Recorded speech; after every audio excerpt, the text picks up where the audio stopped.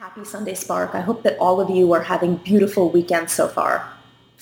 I know that with the election just a couple days around the corner, many of us are feeling such a wide range of emotions right now.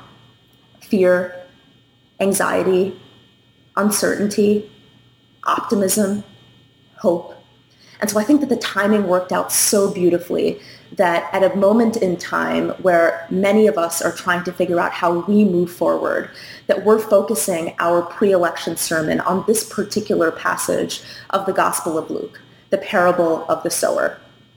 In a political climate where many of us are increasingly entrenched in our own worldviews, whether that's because of the dark side of algorithms or so many of the other forces that surround us that put an increased onus on us to go and proactively seek new perspectives, the stories that we tell matter. The stories that we seek matter. And the stories that we live matter. God knew this because stories are the tool that God has used from the very beginning of his biblical narrative to help his people make sense of where they were and how they move forward, and to continue to help us now make sense of where we are and how we move forward. Stories are one of God's most powerful ways of touching us intellectually, emotionally, and spiritually.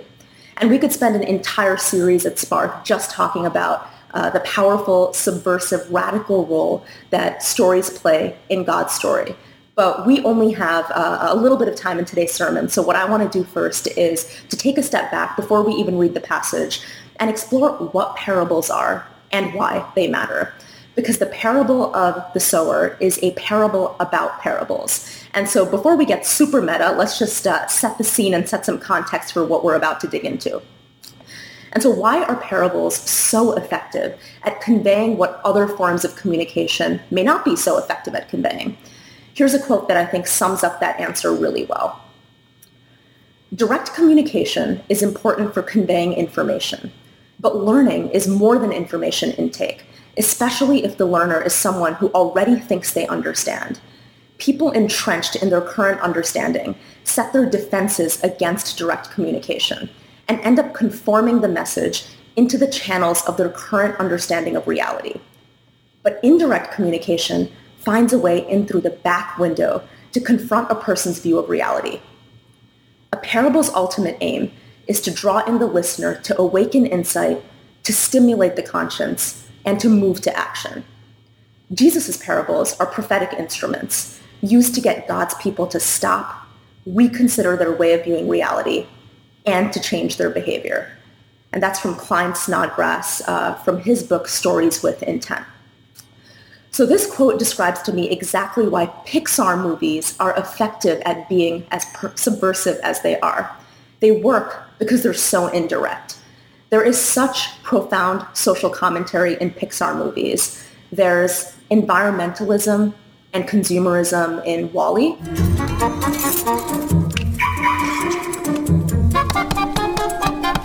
There are border politics in Coco. What color is the sky? Ay, mi amor, ay, mi amor. You... Aging in Up.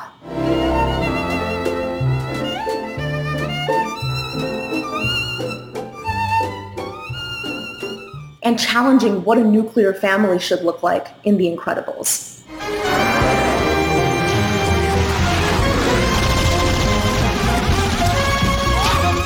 All of these messages land so powerfully with their audiences because they're indirect and they invite us into a world that's different enough from our own for us to be curious and lower our defenses, but similar enough to our own world that the challenge these stories pose to us digs so deep into our hearts and souls if we let them.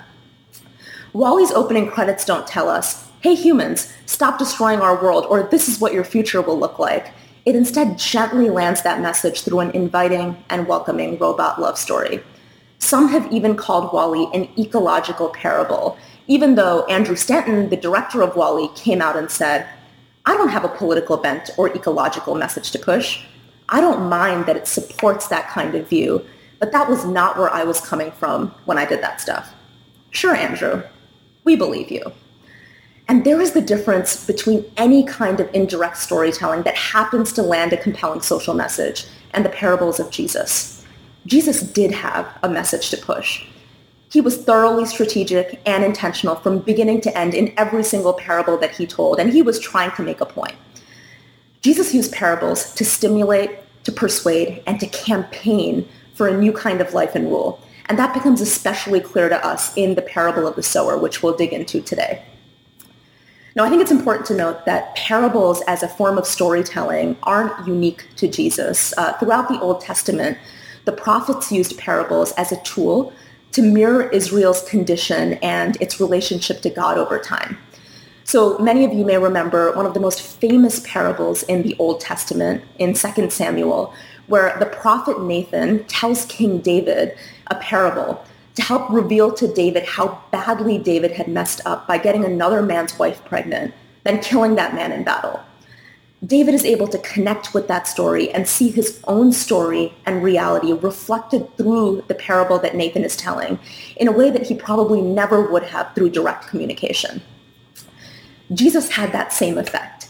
He didn't create parables, but he mastered them to comment on what he was doing here and now to bring the kingdom of God on earth and completely dismantle our value system and orientation of the world. Remember, for a little bit of context, many of those hearing Jesus' parables were expecting something really big to happen.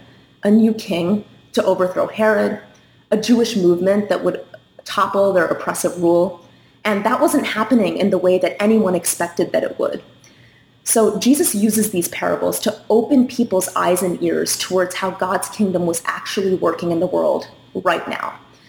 Jesus' message was so radical and so explosive that he couldn't be direct, given that his vision was so unlike what anyone in Israel was expecting.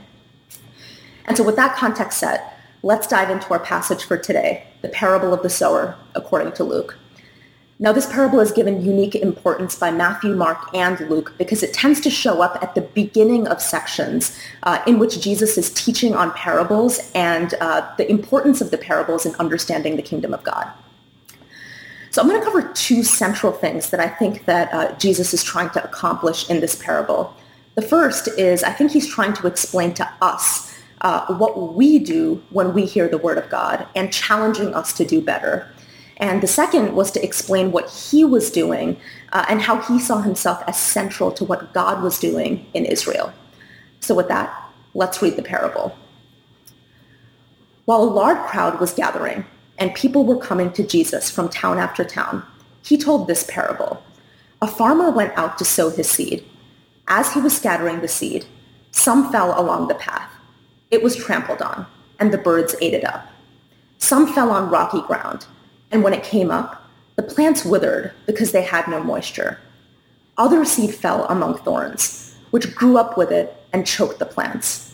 Still, other seed fell on good soil. It came up and yielded a crop, 100 times more than was sown. When he said this, he called out, "Whoever has ears to hear, let them hear." So let's pause there for a moment. There's a lot going on here. Let's dig into the imagery and language that Jesus is choosing to use in this parable. So throughout our biblical narrative, we see images of sowing, of seeds, of successful and unsuccessful harvests pop up again and again and again because the audience of these stories at the time lived in an agriculture-based society. And so it was a connection that they would be able to immediately make to the world that was being created in these parables. These sowing metaphors appear again and again and again in the Old Testament, throughout the New Testament, but also outside of the Bible in other Greco-Roman texts of the time. The image of a farmer sowing his seed was an image that prophets used to promise that Israel's God would come back to one day re-sow Israel. So like in his other parables and like in all of Jesus' parables, he is world building in a way that immediately brings out a real-life feature of the human experience that his audience can connect with.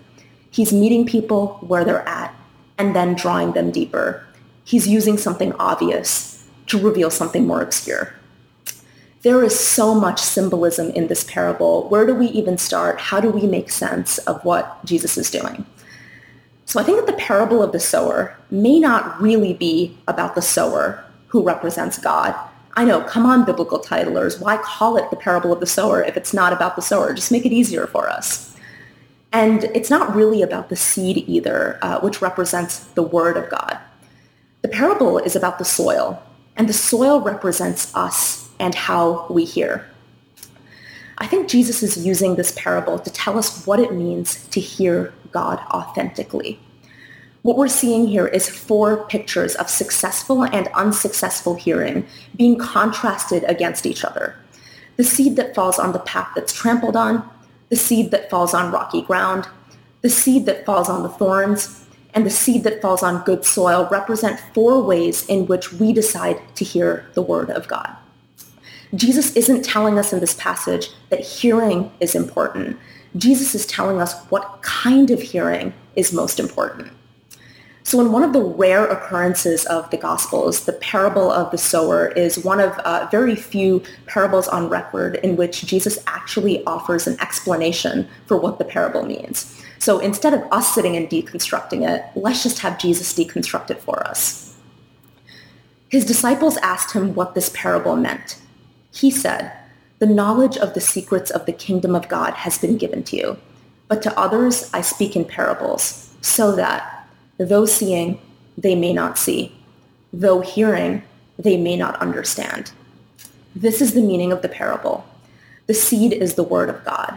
Those along the path are the ones who hear, and then the devil comes and takes away the word from their hearts, so that they may not believe and be saved. Those on the rocky ground are the ones who receive the word with joy when they hear it, but they have no root. They believe for a while, but in the time of testing they fall away. The seed that fell among thorns stands for those who hear, but as they go on their way, they are choked by life's worries, riches, and pleasures, and they do not mature. But the seed on good soil stands for those with a noble and good heart, who hear the word, retain it, and by persevering, produce a crop. No one lights a lamp and hides it in a clay jar or puts it under a bed. Instead, they put it on a stand so that those who come in can see the light. For there is nothing hidden that will not be disclosed, and nothing concealed that will not be known or brought out into the open. Therefore, consider carefully how you listen. Whoever has will be given more. Whoever does not have, even what they think they have, will be taken from them. So there are 2 things that I want to highlight that are happening in this passage. The first is this beautiful, empowering literary pattern that Luke is using in Jesus' explanation of the parable, which drives home that it's not really about who hears the word of God as much as it is about how they hear it. Throughout the passage, the word hear is being used every time with an active response. So let's take a look at this. We see hear plus believe, hear plus choked, hear plus produce fruit, hear plus retain and persevere. Jesus is telling us that to be a part of his kingdom work, a failure to respond isn't an option. If we hear God's word but don't couple that with an actual commitment, then our growth and the kingdom growth actually sees very little life, just like the seed in the parable. Jesus is telling us that God's seed is being sown in proclaiming the kingdom. He's fulfilling the promise to restore Israel. And being involved in that kingdom work means having the ears to hear and the will to respond. How we respond to the parable's challenge determines whether we hear more. Pastor Kevin posed the question, could parables be literary Rorschach tests, exposing who we truly are and having to face who we really are? I think so. I think that our response to the parables, depending on which of those 4 categories of authentic or inauthentic hearing it falls into, may actually be a mirror and reflection of what we're ready for as individuals. That theme of authentic hearing is rich and profuse throughout the Gospels. This isn't the first time that it appears. It's not the last time that it appears in our biblical story. Later in Luke, in chapter 19, verse 42, Jesus weeps over Jerusalem's inability to see and hear. And he says, "If you, even you, had only known on this day what would bring you peace, but now it is hidden from your eyes." In John chapter 8, verse 43, when Jesus is at the temple courts being questioned by the Pharisees, he says this, "Why is my language not clear to you? Because you are unable to hear what I say." I'm sure many of us have asked ourselves, just like the disciples themselves ask Jesus in the parable of the sower in Matthew, why do you speak to the people in parables? If Jesus wanted so deeply to communicate how the kingdom of God was arriving on earth, and he wanted so badly to have us understand that message, why do it in such a coded and mysterious way? There is this idea out there that Jesus spoke in parables to make it really difficult for people to access his message, sort of forming this club of insiders versus outsiders, some who did have access to his message and others who didn't. That is counter to everything that we know about Jesus. Jesus didn't tell parables to block understanding. He told parables to enable understanding. Jesus fundamentally stood for access, and that's a message that Pastor Omer covered earlier in our Luke series. So what's going on here? How do we make sense of this tension? I think we might actually be able to look earlier in our biblical text to understand what might be going on here. But first, let's just recap these couple lines. In Luke chapter 8, verse 10, Jesus says, once again, I speak in parables so that, though seeing, they may not see, though hearing, they may not understand. So this is actually a direct reference to Isaiah chapter 6, verse 9. And to recap, the book of Isaiah was compiled hundreds of years prior, where Isaiah announced how God's kingdom would purify Israel and prepare its people for the Messianic king and a new Jerusalem. And God says this, go and tell this people, be ever hearing, but never understanding. Be ever seeing, but never perceiving. Make the heart of this people calloused, make their ears dull and close their eyes. Otherwise, they might see with their eyes, hear with their ears, and understand with their hearts and turn and be healed. So this passage in Isaiah is quoted once by each of the gospel writers to describe the people of Israel's hardness of heart. It's quoted again in the book of Acts to describe those who reject the Apostle Paul's message. When taken out of context, Isaiah's message feels really harsh and a little bit disturbing, right? Why would a God who wants so desperately for us to know him, for us to hear him, want our hearts to be calloused, our ears to be dulled, our eyes to be closed? God uses this passage to provoke a response. His people have eyes and ears, but they're not seeing and they're not listening. So through indirect communication, in this case, God's own irony, he's commenting on the condition that Israel brought upon itself by refusing to hear and refusing to respond. Direct communication didn't work with God's people in Isaiah's time, and direct communication continued to not work with God's people during Jesus' time.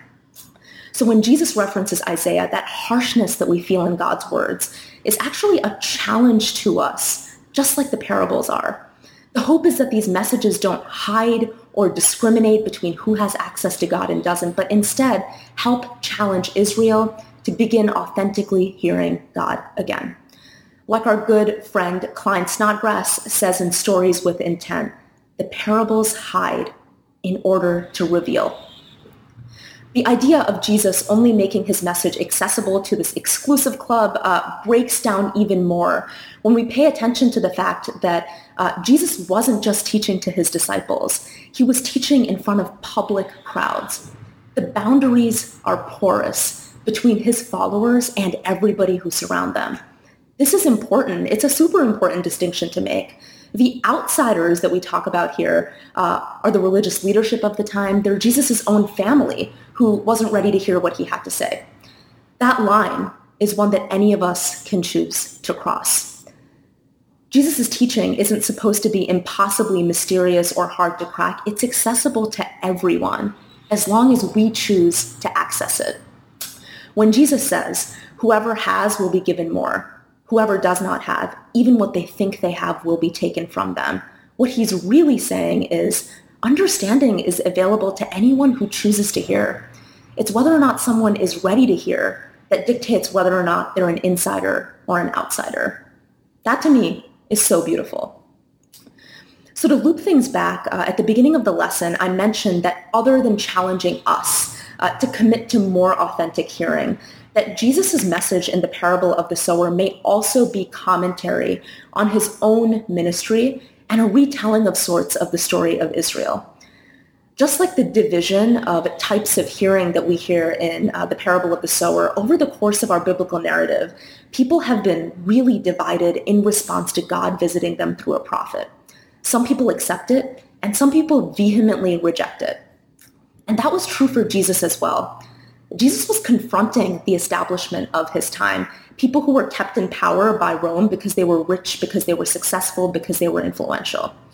He challenged their entire value system and what motivated them, their privilege, their status, their wealth, their lifestyle, their beliefs, their tribalism, their self-righteousness, their rejection of what God was supposed to be and mean and look like in Israel.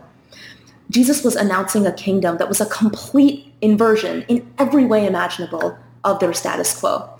That wasn't something the religious establishment of the time was ready to accept. That's not something many of us today are ready to accept. Jesus' way of being and living Israel would involve such a complete 360-degree reorientation of how people lived that it was considered blasphemous. So stories were the only way that Jesus could talk about what he was doing. Parables became Jesus' way of campaigning for his alternative rule, a way for him to reach the outsiders to the establishment who were hungry for revolution, to know what it looks like when God is actually in charge, but at the same time, to evade tipping off those who would never see it in that way. So coming back to our passage today, the parable of the sower may also be functioning as an interpretation of Jesus' own ministry and what that ministry means in the grand narrative of Israel. N.T. Wright describes a beautiful metaphor in his book, Jesus and the Victory of God, to make this point. Within Second Temple Judaism, the idea of a seed is capable of functioning as shorthand for the remnant who will return when the exile is finally over. The seed is a metaphor for the true Israel, who will be vindicated when her God finally acts, sown again in her own land. For someone announcing the kingdom to tell a story about the seed being sown, then would be to say, the remnant is now returning. The exile is over. Your God is at last showing the good seed, creating his true Israel. The parable tells the story of Israel, particularly the return from exile, with a paradoxical conclusion, and it tells the story of Jesus' ministry as the fulfillment of the larger story with a paradoxical outcome. By inviting people to come and share the secret, to make this strange story their own, and to join Jesus in his new way of being Israel, the hearers are summoned to understand that their own present story, the story of Israel's dream and national liberation, is being subverted and changed into the dangerous and revolutionary story that Jesus is telling. Dangerous, revolutionary, subversive. That's what parables are.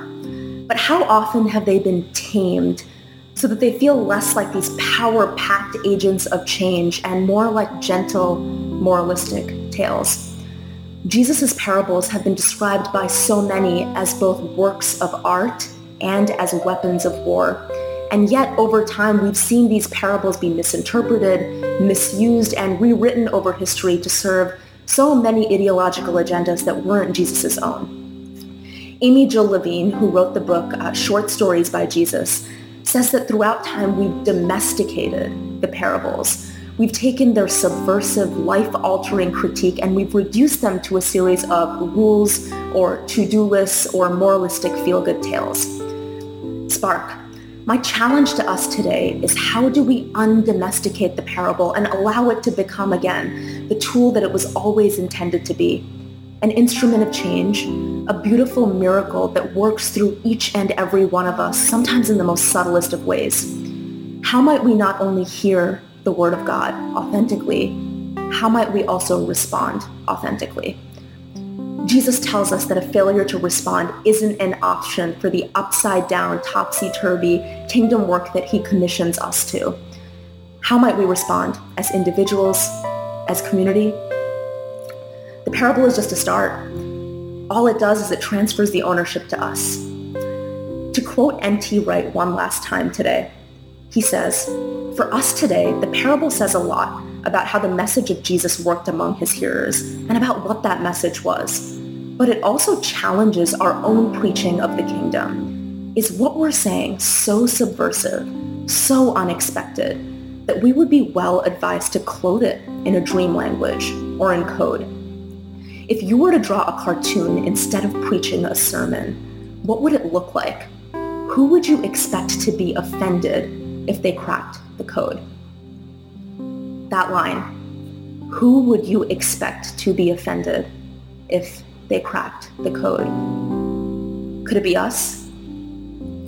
Spark, it's that time of our service where we share in communion and reflect on Jesus' death, burial, and resurrection through a tradition that was passed down to us from the very beginning. Here, there are no insiders or outsiders. Access is everyone who chooses it. All are welcome at this table. For in the night in which he was betrayed, our Lord Jesus took the bread, blessed and broke it, giving it to his disciples, saying, "Take, eat. This is my body, given for you. Do this in remembrance of me." Likewise, after supper, he took the cup, gave thanks, and gave it to them, saying, "Drink this, all of you.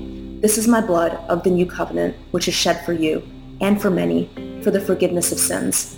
Do this as often as you drink it, in remembrance of me."